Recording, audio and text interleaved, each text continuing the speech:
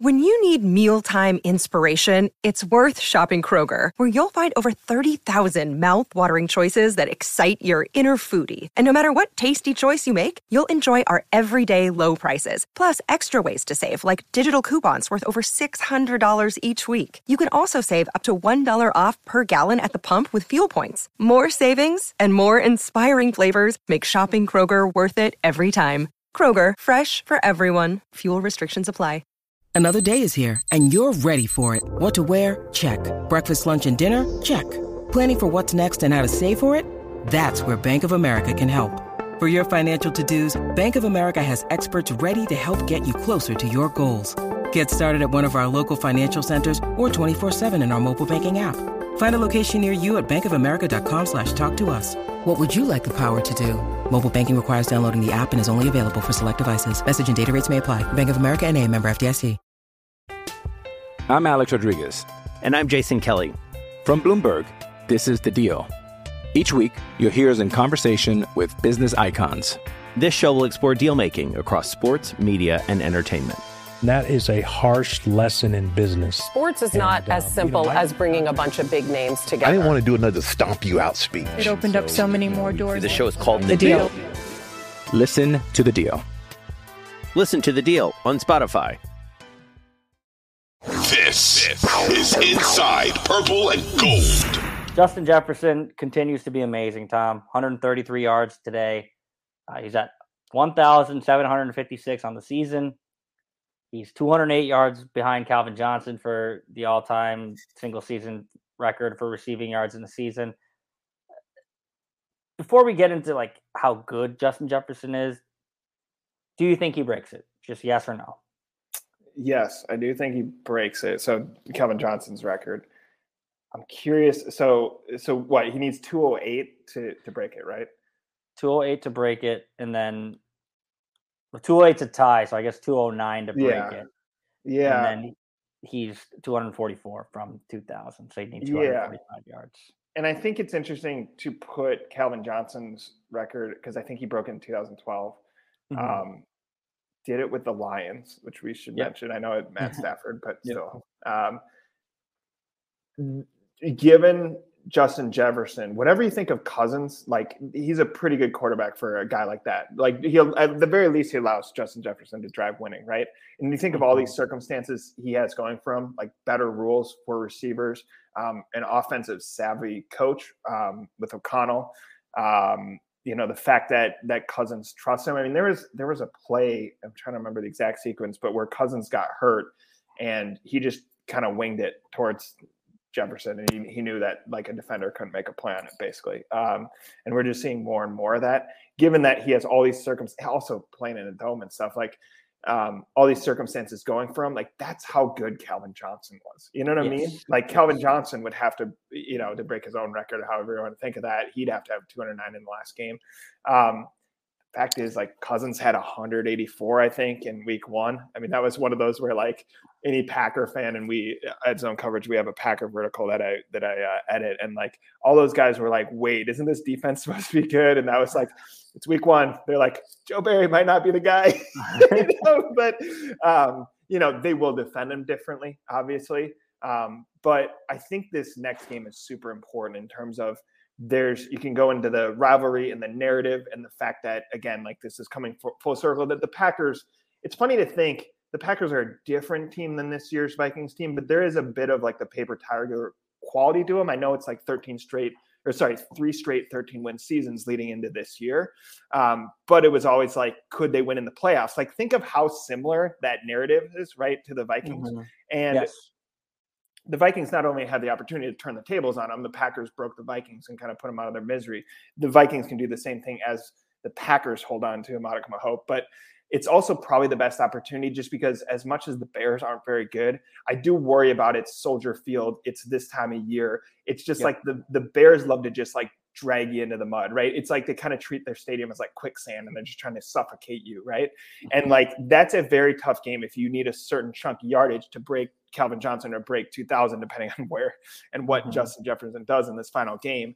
Lambeau is not an easy place to play. But it's like, depending on the result in Miami, for, the Packers are in Miami this weekend, like depending on that result and just with how the season's gone, like having talked to people there and stuff, right? We have some writers in Green Bay, I have some family there. They're like, the Lambeau mystique isn't quite what it was because of the conditions of this season. Like, I think that's your opportunity, given how bad the Joe Barry defense has been, to really rack up yardage. I'd love to see Justin Jefferson break the Calvin Johnson record in 16 weeks, just because it just like with Moss, it matters that he did it within 15, but also because it just gives him that opportunity to go to 2000. And there's something like, you just want to see ridiculous stuff happen. As much as the Vikings have given us a heap of that, like the number one thing you want to see is like just how great Justin Jefferson can be, given, his age, how dependent the franchise is on him. And just because like he does ridiculous stuff, he goes back to the Buffalo catch or whatever. So I just think this one's so huge, this Packer game, for the Vikings in general, but for Justin Jefferson specifically.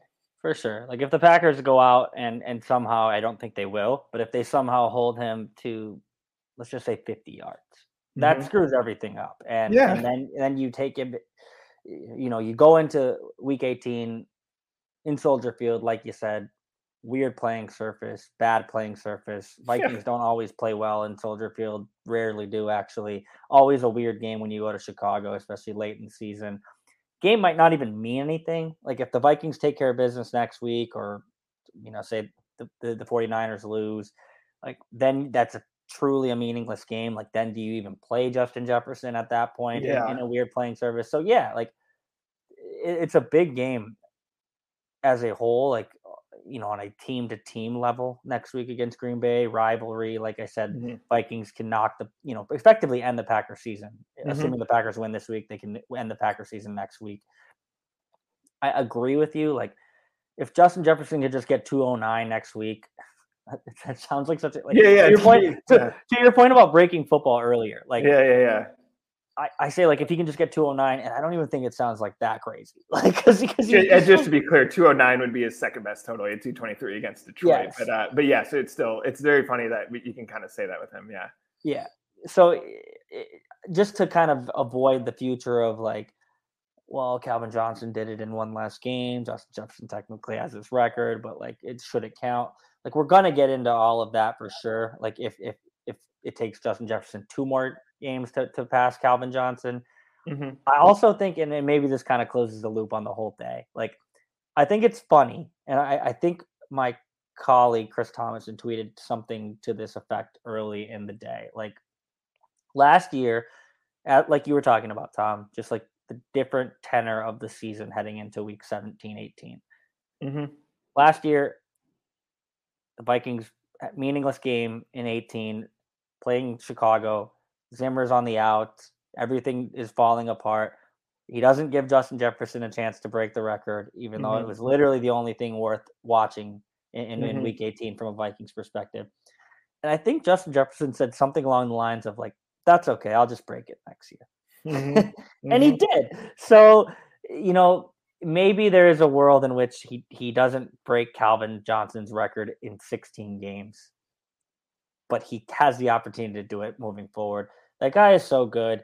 I know we talk about it every week. It's become a bit on, like Thursday, I just do like player prop bets, and I just always pick Justin Jefferson. I always pick him to go over.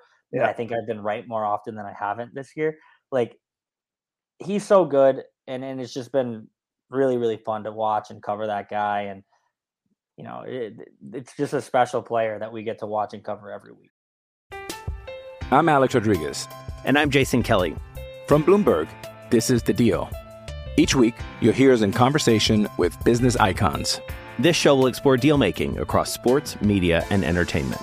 That is a harsh lesson in business. Sports is not as simple as bringing a bunch of big names together. I didn't want to do another stomp you out speech. It opened up so many more doors. The show is called The Deal. Listen to The Deal. Listen to The Deal on Spotify. Yeah, and I think, like, how could he get better? I mean, part of it is, like, he's not technically in his prime. He's probably, next level is always interesting with a guy who's accomplished that much. But but I think it's more like the offense. As much as, like, we've seen glimmers of this kind of McVay scheme, this high-powered offense, it very obviously, like, has not been full-fledged, like there's another level they can get to. I always thought it was interesting going back to, like, I remember asking Wes Phillips going into week 1, are you excited to see the offense like with the full firepower, right? You've been using vanilla schemes in the preseason. Mm-hmm. Remember, he kind of pumped the brakes, and it's a little bit him. He's kind of wry and maybe a little cynical, right? But like, it's also like they maybe knew a little bit like, hey, this isn't kind of the full McVay thing yet.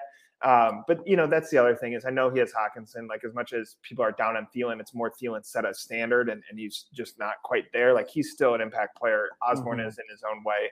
I mean, you could even go into like the Johnny Munt occasionally makes a play or whatever. But like, if you have like Hawkinson, Jefferson, and like a young receiver who's looking like a receiver too, like that is just going to open things up. Justin Jefferson makes something out of nothing often. We know the plays like the one in Buffalo or whatever, but like there's times where like you're not even certain he really has leverage. You know what I mean? And he just kind of like snags the ball away from someone else or whatever. And so I just wonder if I think that's a fair point. The other concern I have is like, and O'Connell called this out, we talked about this last week, is just the hits he's taken. He's perfectly able to take a big hit. We know that, right? He pops up and does the first down thing right away. Mm-hmm. But just like your shoulders, your knees, your head can only take so much. And you think of like a guy like Gronk, who was great, obviously very different build, literally different position. But like guys kept hitting his knees and you're like, well, his career's just not going to be as long as it should be because of that, right? So like, there's some of that stuff you have to look out for. But in general, like as we talk about the foundation, I mean, Justin Jefferson's a big part of that. And we have to remember, like, just because we maybe don't see everything we want to see this year doesn't mean he can't come back and do it next year. Don't take it for granted, whatever. But he is, I mean, he's just a unique guy in that he's that gifted and also is very willing to defer. He literally, when talking about his record, he's like, first of all, he was like, yeah, it's pretty difficult to be in the Randy Moss conversation. Like, let's not pretend that that's not true. But also he's talking about O-line does its job, quarterback does its job. In passing, almost references Greg Joseph. So he's a foundational player, and it's crazy to think like he's setting this weird standard that like no one else could set. He's setting this new standard and that no one else can set. As Tom said, to lead off the show, the Vikings are setting a new standard that no one else can set. I don't know what they're doing. Yeah, 27-24 victory on Christmas Eve. The Vikings are 12-3 now. When we come back on Tuesday, we'll break it all down, as we always do. Let's get Tom the heck out of US Bank Stadium, though. So we're signing off. For Tom Schreier, I'm Dane Mizutani.